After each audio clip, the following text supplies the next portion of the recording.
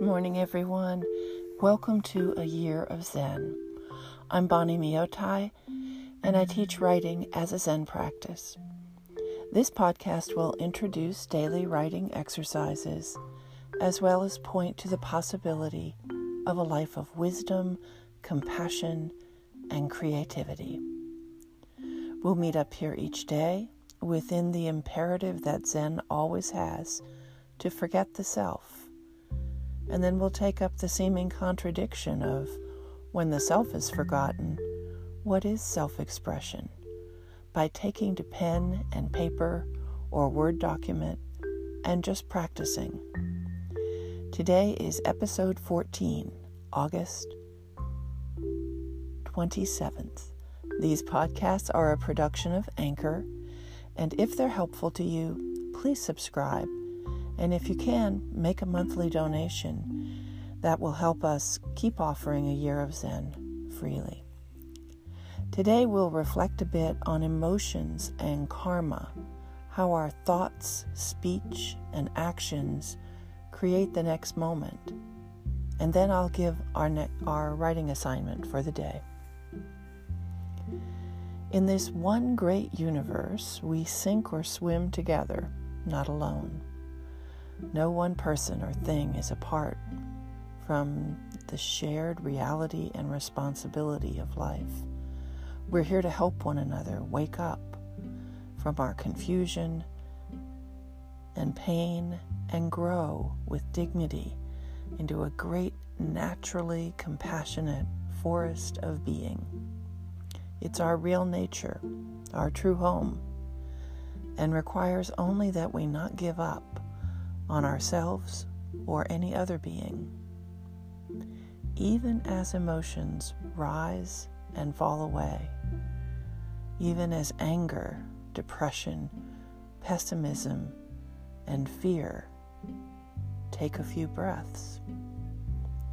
Our emotions are not wrong or right, but we can bring them into spiritual practice, into a context of awareness, attention to not creating harm, of honoring the fact that change is the only constant.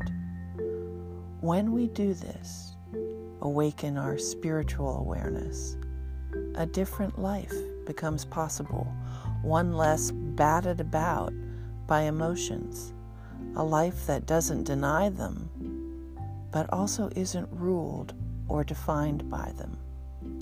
How do we bring that awareness into our lives so that when the difficult emotions arrive, they're arriving in a context that doesn't give them so much sway and importance? I find, as do zillions of others, that daily practice is kind of key. It creates a space that is larger than our passing thunderstorms and familiar.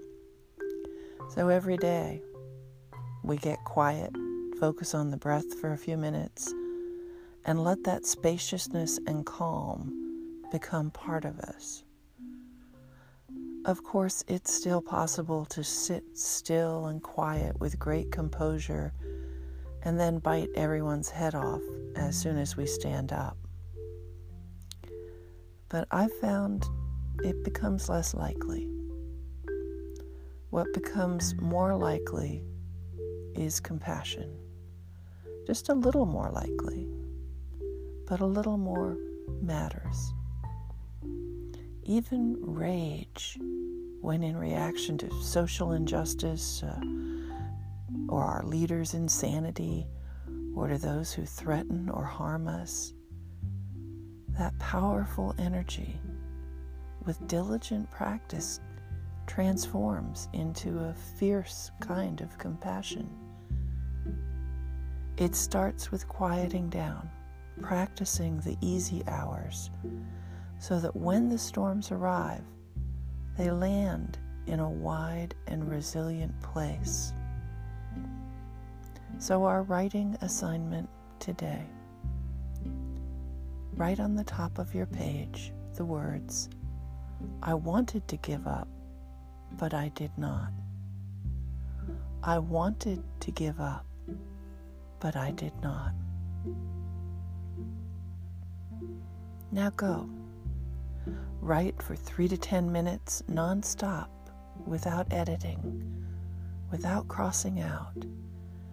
If you get stuck and don't know what to write, just write the words, "I don't know what to write," and then see what comes next. Just write.